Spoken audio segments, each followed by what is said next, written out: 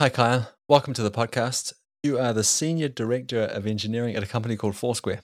And I remember the first time we talked, you described Foursquare to me as the original location based social network. So I'd like to start there. Could you just introduce yourself to us, please? Like, who are you? How did you get involved in the original location based social network? Yeah. Well, my name's Kyle Fowler, as you said, Director of Engineering at Foursquare. I joined Foursquare in 2011. So I've been here for quite a while now. I was originally a third party developer user of the Foursquare developer tools, really interested in the problem space of checking in and knowing where I was and tracking that history. Wanted to build my own tools to interact with my data and went to a developer event one night and was suggested that I apply for a job. And been here ever since, working on a whole bunch of different things from, started as a mobile developer on the BlackBerry platform way back in the day.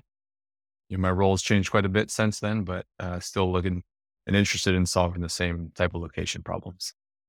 Did you ever have anything on the Windows platform, Windows Mobile? Yeah, I wrote our apps for the Windows operating systems on the Windows Mobile in probably 2014, 2015, Windows Phone 8 and 10. That was a good time. No doubt.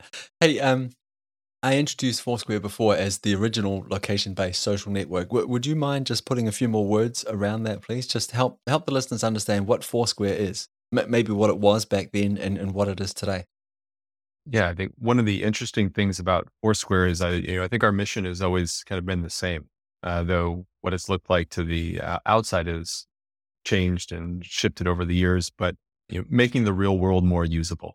So at the beginning, that was your social network facilitating meeting up with friends, discovering new places. And as we've kind of evolved, that's evolved into helping other companies get as much value out of the real world as possible, whether it's through places data or our API products or our advertising, enablement products. Really, it's how do companies and our users get the most out of the physical world. And so that's kind of been a common theme throughout the history of Foursquare and something I think we're still holding true to today. My naive understanding of Foursquare is that there's a couple of different apps involved. I think one of them is called Swarm. Perhaps you can explain a little bit more about that later on. And the idea is that it is the social network where I check into places and help people see where I am. I can show my network where I am, what I checked into, what I'm doing at this place. I slowly but surely build up a library of places. And then, of course, I can see where other people check in and what their experiences were at these different places. Am I on the right track? Yep, that's accurate. We have two main consumer products, Foursquare and Swarm. Foursquare being the more discovery search experience and Swarm being the more social network experience. Could you tell me a little bit more about the Swarm app in particular? What does it do? Who uses it? And how does it work? Yeah, Swarm is our, think of it as our check-in app, or the term that we use is life logging.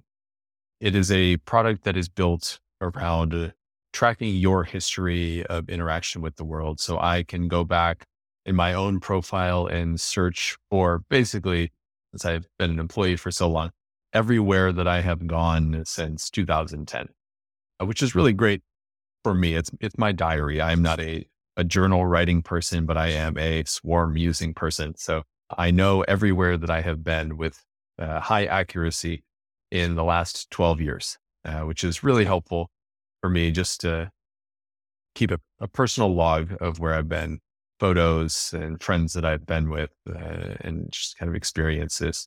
So that is kind of the main use case that Swarm caters towards is, life logging and logging it with your friends. Does that mean that I'm actively checking into places? Am I, and this sounds kind of strange to say it like this, but am I actually actively participating in this life logging, or is this something that's just passively happening as I move around the world? We support both. The primary use case is you actively logging. If some people might not want to log every place they go and only do the ones they care about, but our in-app functionality called Pilgrim technology we developed many years ago around how do we use background location to suggest places that you have been. So if you are a user of Swarm and you go and turn on background location, you do not need to actively use the app to log your places. You can go in once a week. You can see your history feed of all of the suggested places that we think you were, and you can confirm or deny them. But we know that asking someone to interact with an app every single place they go is a really high burden. But for those who want a high fidelity record, having background location on, and it will generate a feed for you of visits that you can confirm and kind of use that as your active way of building your history. As a user of this app, can I download this data myself? So a lot, and let me give you some context here. So a lot of people listening to this are geospatial people. So they have access to all kinds of interesting software. And I'm sure for a lot of people, this would be a fascinating data set to download and play with. So again, the question, can I get access to this data that I am producing through Swarm app? Yep. Via two ways, through the GDPR type access requests. So you can go on your profile and request all the data that we have for you. That will include all of your check-ins and all of that information. So that's kind of, if you want a large dump of data, that's the best way to get it. The other way is through our API. Anybody can come sign up to be a Foursquare developer. And as a part of that, you would be able to use something, if listeners are familiar with OAuth, you can authenticate your developer account with your user and kind of use your access to pull your data. So you can pull all of your check-ins. You can use it to run analysis or build your own features. Like as a side project, I built a visual scrapbook. My wife loves taking pictures at places and keeping them private. But I could go and I built an annual scrapbook for her out of her Foursquare data. So you can do fun projects like that to kind of take advantage of. We have lists in the app. You can add lists of places, and with the Foursquare developer accounts, you can interact with your data how you want to. Now, this is a very leading question. Is this as easy as it sounds? So people go to somewhere. I go to Dave's big pizza shop, and check in. Here, I've got a GPS on my phone. It knows where it is in the world. I look at a map and say, I am here at this location. I'm at Dave's big pizza shop. Check in there, write some stuff about it. Done. Is it that easy? It depends on what you're using the product for. But yeah, I think conceptually to the user, it is that easy. Underlying that technology is much more complicated in getting it right. But I think to a user, it should be as seamless as possible. You open up the app knows where you are, and you can record something about your experience with that place, whether internally or externally. Why is it difficult on the back end? Why is this not as simple as what it sounds when it comes to manipulating that data, running analysis on that data that people like me are creating when I check into a place? What are the problems that you face with that data? Yeah, I think the first problem, it's kind of core to Foursquare's business, is what are the places in the world? Just because you open your phone doesn't necessarily mean that Foursquare or another app that you're using knows what is around you. So correlating, where you are to the buildings and businesses or points of interest that you may be interested in recording your history at, that is a significant data problem in the first place. How do I know that, I live across the street from a school, that I am visiting the school, or I am visiting the gym, or, a bench in Central Park? Knowing the corpus of places in the real world is a large challenge. And then layering on top of that, how do I know for a given set of coordinates, what places are the most relevant for a user to say they are at? Especially a bigger problem in cities with GPS drift and signals bouncing off of tall buildings, slightly skewing your location across the street. Knowing what side of the street you're on can be a challenge, and surfacing the right place at the right time. to ensure a seamless, kind of user experience for us and our partners is a big challenge. So I realize you mentioned a couple of things there, but could we stay with the idea of how do we know all the places in the world? Because my understanding is that this is what the users are doing. They're slowly but surely building up a list of all of the places in the world. But my guess is there's a little bit of there's some complications around this kind of crowdsourcing. And one would be like, is this a real place? Is it actually here? Are people just making things up? Could you talk to me about how you solve that problem? Yeah. And we take a few different approaches to our places curation, I'll call it, or our places engine, be kind of what we call it internally. And to get a good amount of coverage, you have to pull from everywhere that you can possibly pull data from, and then kind of turn that into what we believe is the truth. So crowdsource is one aspect of it, and a huge contributor to our data. But you're right, you have to balance, well, did this person add their home? And a home may be relevant to them, but is not really relevant to any of our other downstream users. For privacy reasons, we don't want people knowing what your home is. And we also may not have users on every corner of the planet. And there may be smaller pockets of users in more rural cities, but how do we still get the best coverage of all of the places in that area? So we have other more machine generated approaches, standard web crawl type features that have known sources of potential places that we can ingest from. We have trusted data contributors where we will license some regional data from other companies who may have a more vested interest in a specific area, but for completeness of coverage standpoint, we want to purchase data from them. But then the problem gets to be more, okay, how do I take 1,000 different sources of data and pull them together and synthesize a single output places data set from all of those sources? If I had to solve this problem, one of the things I would be looking at would be, does this place exist in multiple of these other data sources?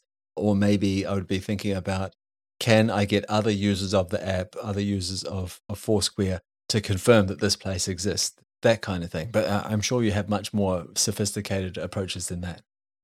I would say we do have more sophisticated approaches. That one is always the best one, right? You have real humans verifying that something exists. We'll have single source places, like we only have one website that says it exists or one user. And so our goal is we have a quality audit process that sends out samples of places to human moderators that can say, yes, this is real. No, this is not real. And then we have a lot of machine learning models that go behind the labeled training data and input sources that can give us some confidence scores on whether or not a place from a source is real. And where that also may come in is there are bad sources. There are sources that we use that turn out to be bad sources, and we need to know how to downweight or discard that data before it makes it into the final product. But the basic example you gave is still the best way to clean and verify a data set. And we just have to take that and develop methodologies to make those small amounts of labels valid across the 205 million places in our data set. That could be photos added in Foursquare, or tips left, or check-ins, or someone clicked on it in the app while searching. It kind of varies, but taking as many data signals as we can to give us more confidence. We have a model called our reality score, and there's a lot of features that go into it. And it's one of the kind of the core drivers of how we clear out the junk from what's actually good. That sounds like a huge challenge. I'm wondering if you look at things like, does it make sense for this place to exist in this neighborhood, given that we know these other places around it? Like, does this relationship make sense? Does it make sense to have a bank here in the middle of whatever? Does it make sense that there is a kindergarten right next to, I don't know, some sort of toxic factory thing? Like, do you look at those kinds of relationships and say, well, does it make sense for a place to exist given that we know so much about a neighborhood? We don't do exactly that, though that's a good idea. I'm going to take back to the team. So a lot of our places data is categorical. All places have categories attached to them. We do use that as a like, well, there shouldn't be this type of place in this country, and a lot of country specific categories, but not necessarily co-located a kindergarten and a factory right next to each other. We have not gone down that route. One of the problems that run into is that there are always exceptions and there are always geographical differences. How do you apply a consistent set of rules to all 200 some countries in the world to get the highest value? We could spend a lot of time on a rule to clean up data in a place that only has, 100,000 POIs. And so there's some level of value. How much effort does it take to apply this rule globally or individually? And where do we get the most bang for our buck is a prioritization decision. And I guess to that example that I gave before was obviously not that well thought out. So thanks for your kind words there. But also, it assumes that we understand all of the cultural norms about locating businesses, institutions, these places. And when you just talked about like applying this on a global scale, it occurred to me that like this is never going to be possible. We're going to take our Western understandings of what's right and what's wrong and start applying it to the rest of the world. That doesn't sound like a great idea. So I could see why that's probably a really challenging problem to solve. Yeah. And maybe one quick example of years past is we had some name cleaning process to make sure that all names in a certain country were consistent in the country's native language. And we were dropping data on the floor where the names did not follow that convention. But it turns out that those places were actually valid and the name consistency rule was not actually applicable to this country anymore. And so we have to go update or change and remove that rule. So even ones that we have that we think are broadly applicable, we have to continually reevaluate and like, okay, for this region, does this make sense? And how do we build the best data set for a given region so that the end users of this data, if you're using it in Korea or Japan or Turkey, how does each user of our data in that country feel like it makes sense to them that it is a data set that's like, oh, this doesn't fail the sniff test and just a good data set? So, I mean, this is a huge problem in itself. Where are all the places in the world and what is happening at that place? I don't think that'll be solved anytime soon. Another problem is locating that place accurately, or at least this is my guess. So again, going back to our example, we have an app on our phone. It is location aware. We can say it's here.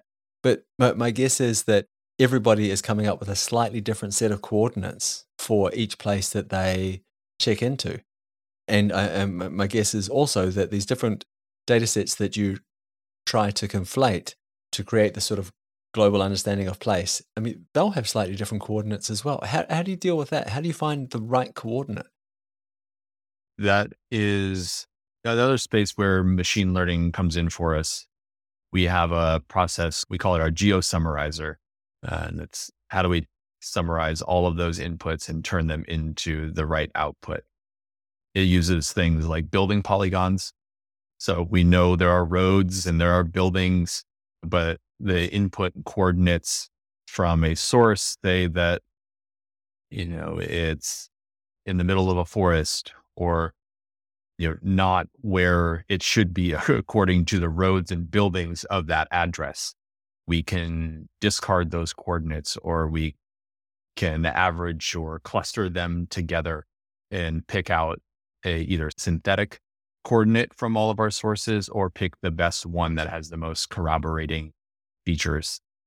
And this is kind of where a lot of the user input data comes in, definitely in dense urban environments where the geocode of an address may conflict with what a device actually sees when it is in that building. So, we have like, I was what we call the phone's eye view of the world and the map coordinate view of the world. And we can kind of apply that separately given the context in which someone is asking us for that data, if that makes sense. Yeah, it does. But this would also lead to a situation where you would have multiple locations for one single place. At least this is my guess. Like I'm thinking of the example of a stadium. You could have lots of different entrances to stadiums, people checking in all over the place. Where is the stadium? Or like, how do you know which of those coordinates or which of those locations to discard or keep? Do you just clump them together and say, oh, well, we're fine with having multiple coordinates for this entry?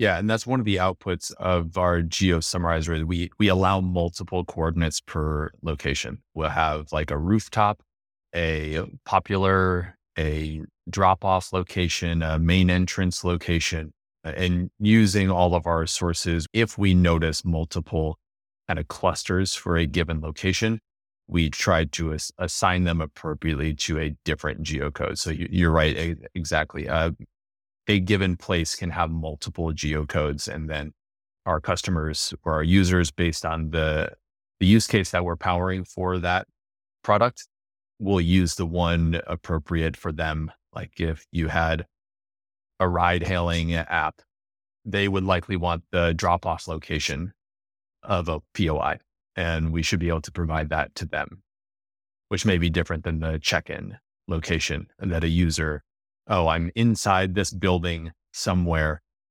and that's where my device usually sees me, which is different from the where I might get dropped off or picked up. Yeah, that makes sense. Does that also mean that when a user is checking in, saying, I'm here, they're giving you a location, and hopefully, I guess in a perfect world from your point of view, they're giving you a whole bunch of data about that place, about that location. Is that being attached to all of these different locations, all of the different possible locations that represent this point of interest? It depends a little bit on what you mean by all or other data.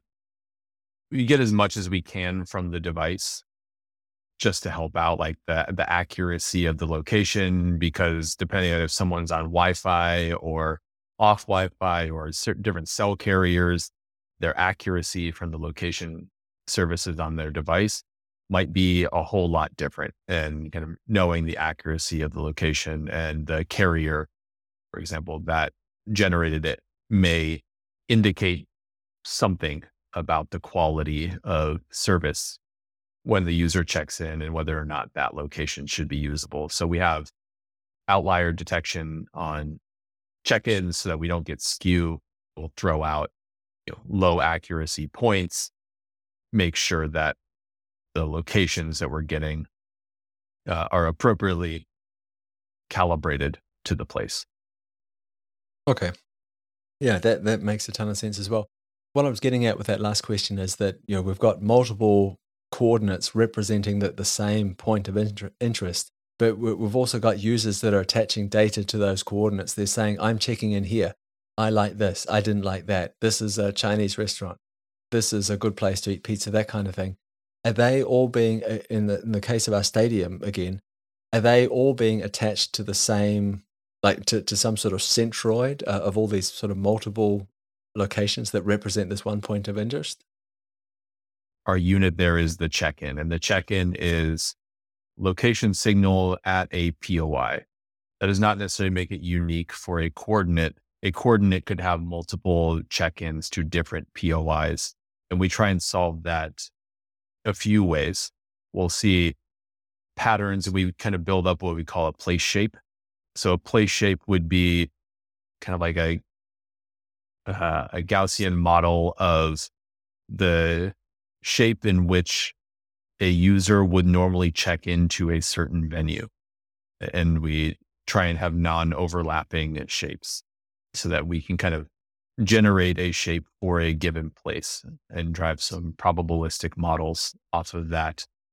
One of the other ways that that manifests itself is in the hierarchy of places, which is a unique, somewhat unique thing to Foursquare. I think something we do really well is the nature of places are not independent of other places. Malls are venues in and of themselves. There is a shape for a mall, but there is also a contained shape for the Foot Locker inside the mall.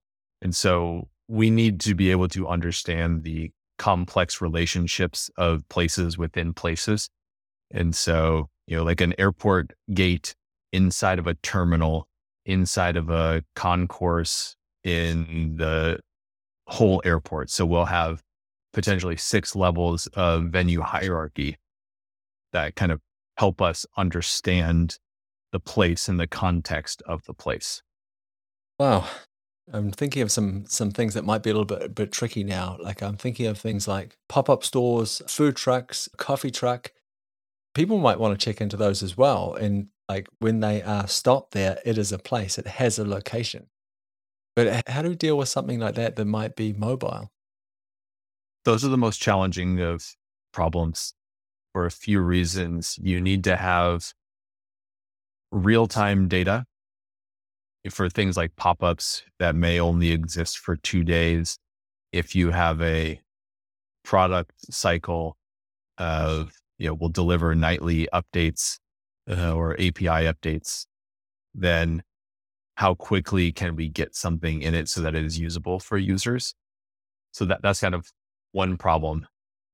Broadly, for things like food trucks, for example, based on category, we treat those a little bit separately than other categories, where if something is categorized as a food truck, our summarization process for generating a new coordinate for that venue will take recency into account much more heavily than it would, a brick and mortar store that you do not expect to move.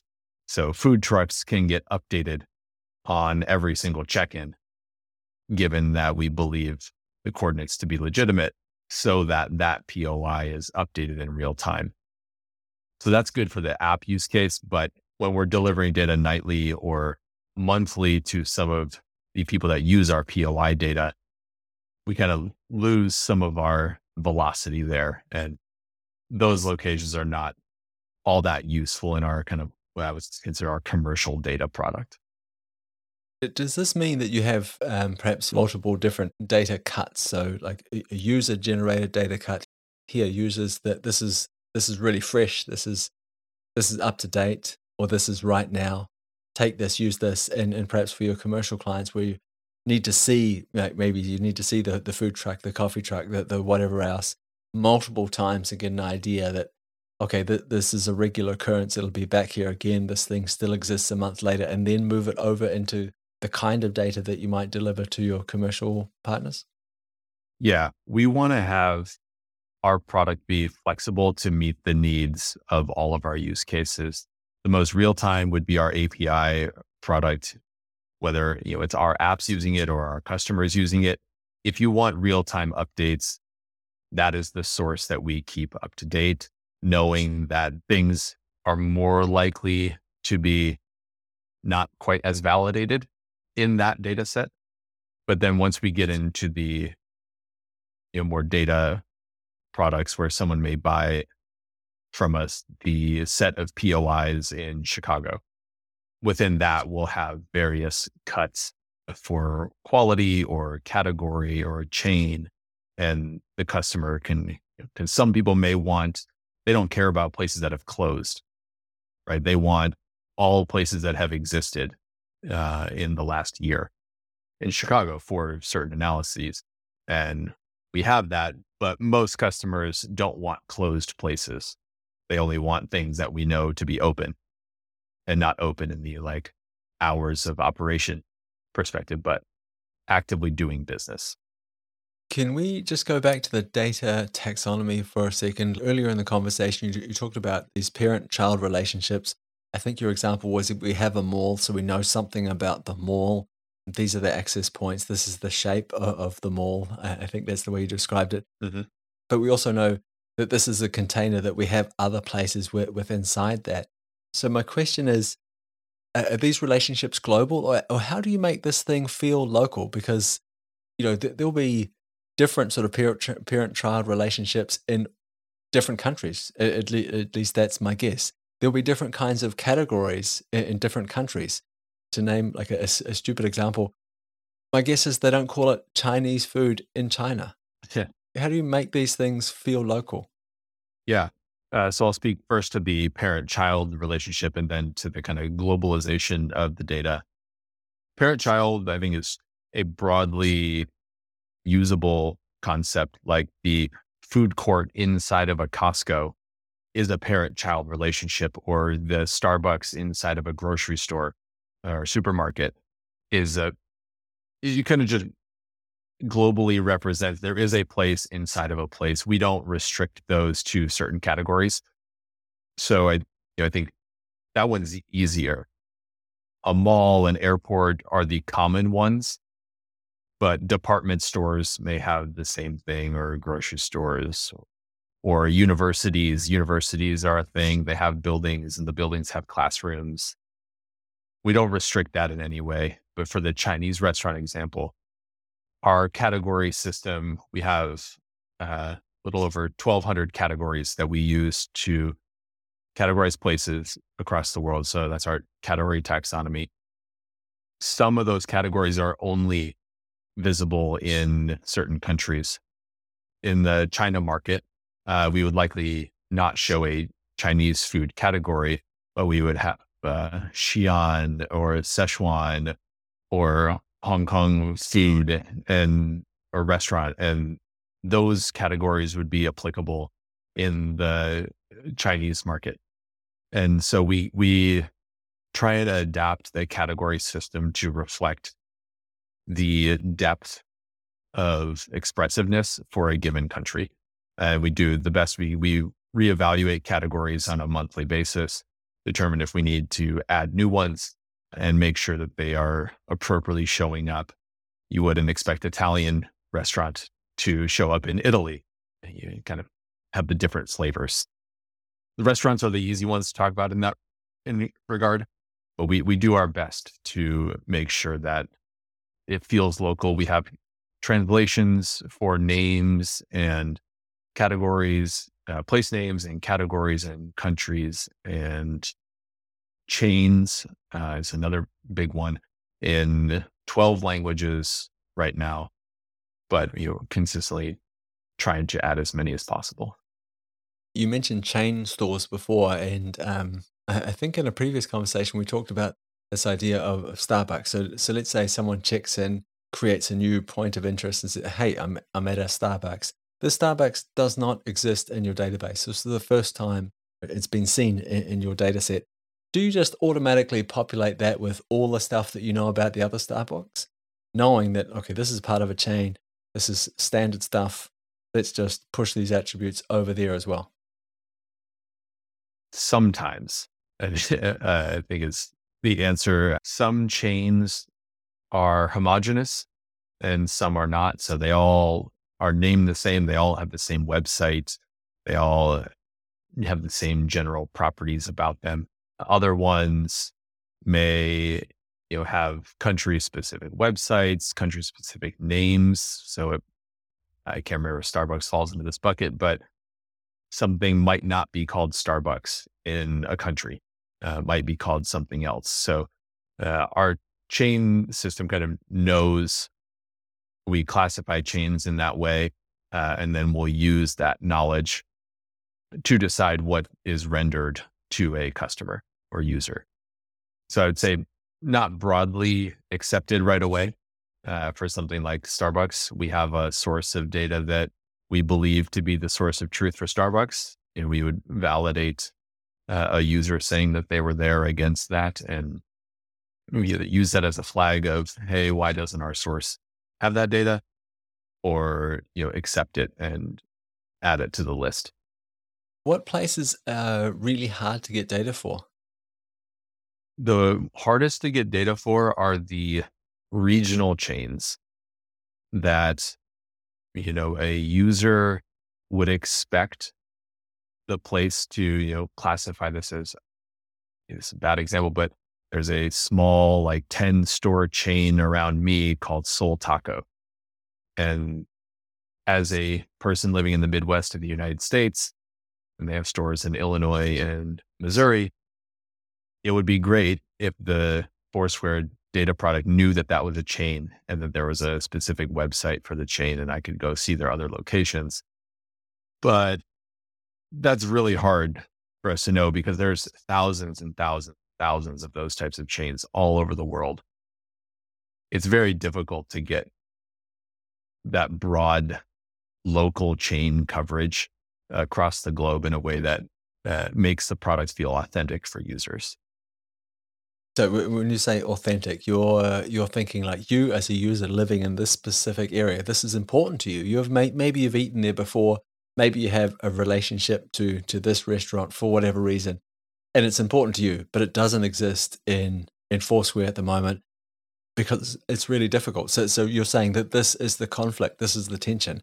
It's important for the user because it's part of their local culture, but it's really really difficult to get that data, especially at a larger scale. Yeah. At a global scale, making the product feel familiar for everyone is a challenge. We only have so many people and so many users, and our knowledge of the world, while we think is very high, is still going to be limited. And so unless we employed thousands of people around the globe to continually keep data familiar to the users locally, it'll be really hard. So we'll do things like, regionally group venues by name and suggest into our queues of processing, oh, looks like there's 15 places spread out in this state with the same name. Is this an inferred chain? Should we infer that this is a chain? And then someone can go look at it and say, oh yeah, that's a chain. Here's some more information about it. So we have queues, an internal process that we can flag data to go and manually account for this. And we try and do our best to surface the most impactful things. But familiarity, I think, is a hard problem. This was an example of a place that's really difficult to get data for. What places do you have a lot of data for where it's really easy to collect data?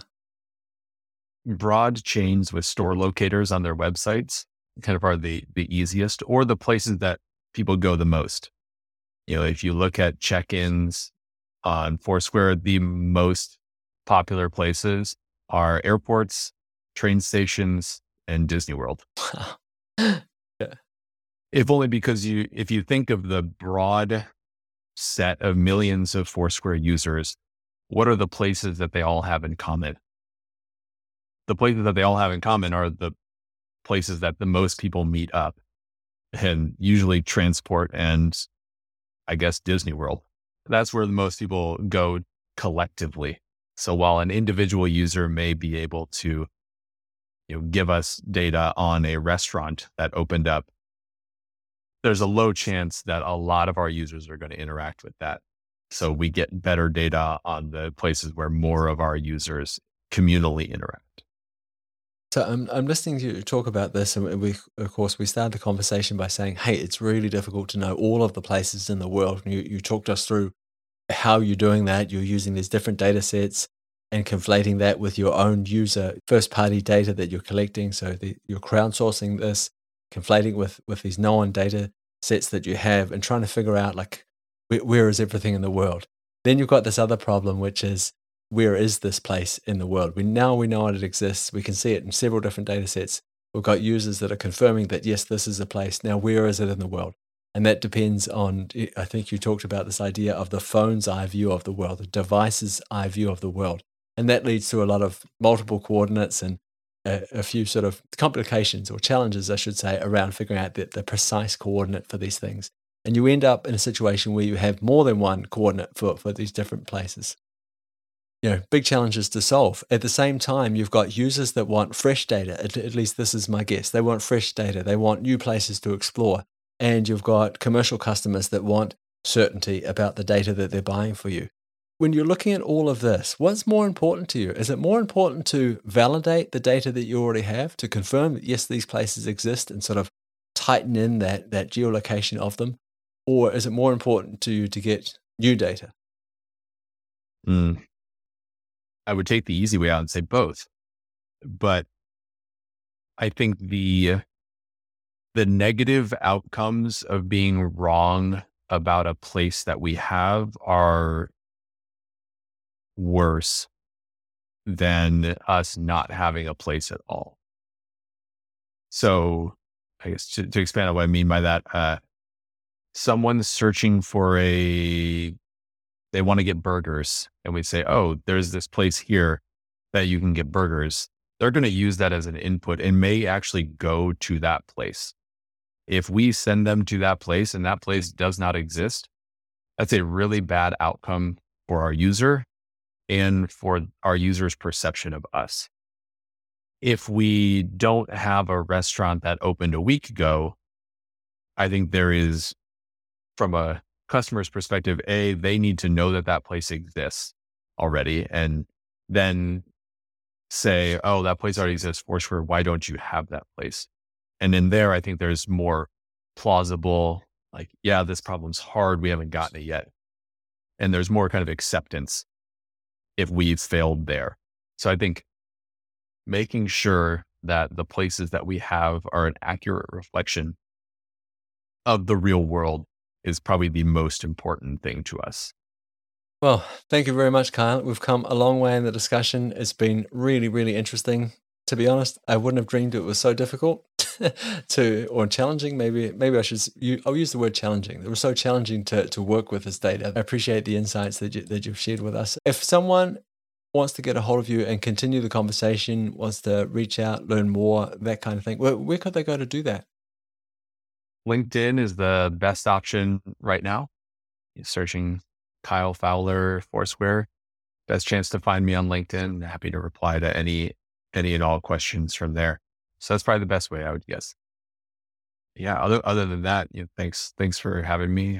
Thanks again for your time, Kyle. It's been great talking with you. Absolutely, it's been a pleasure.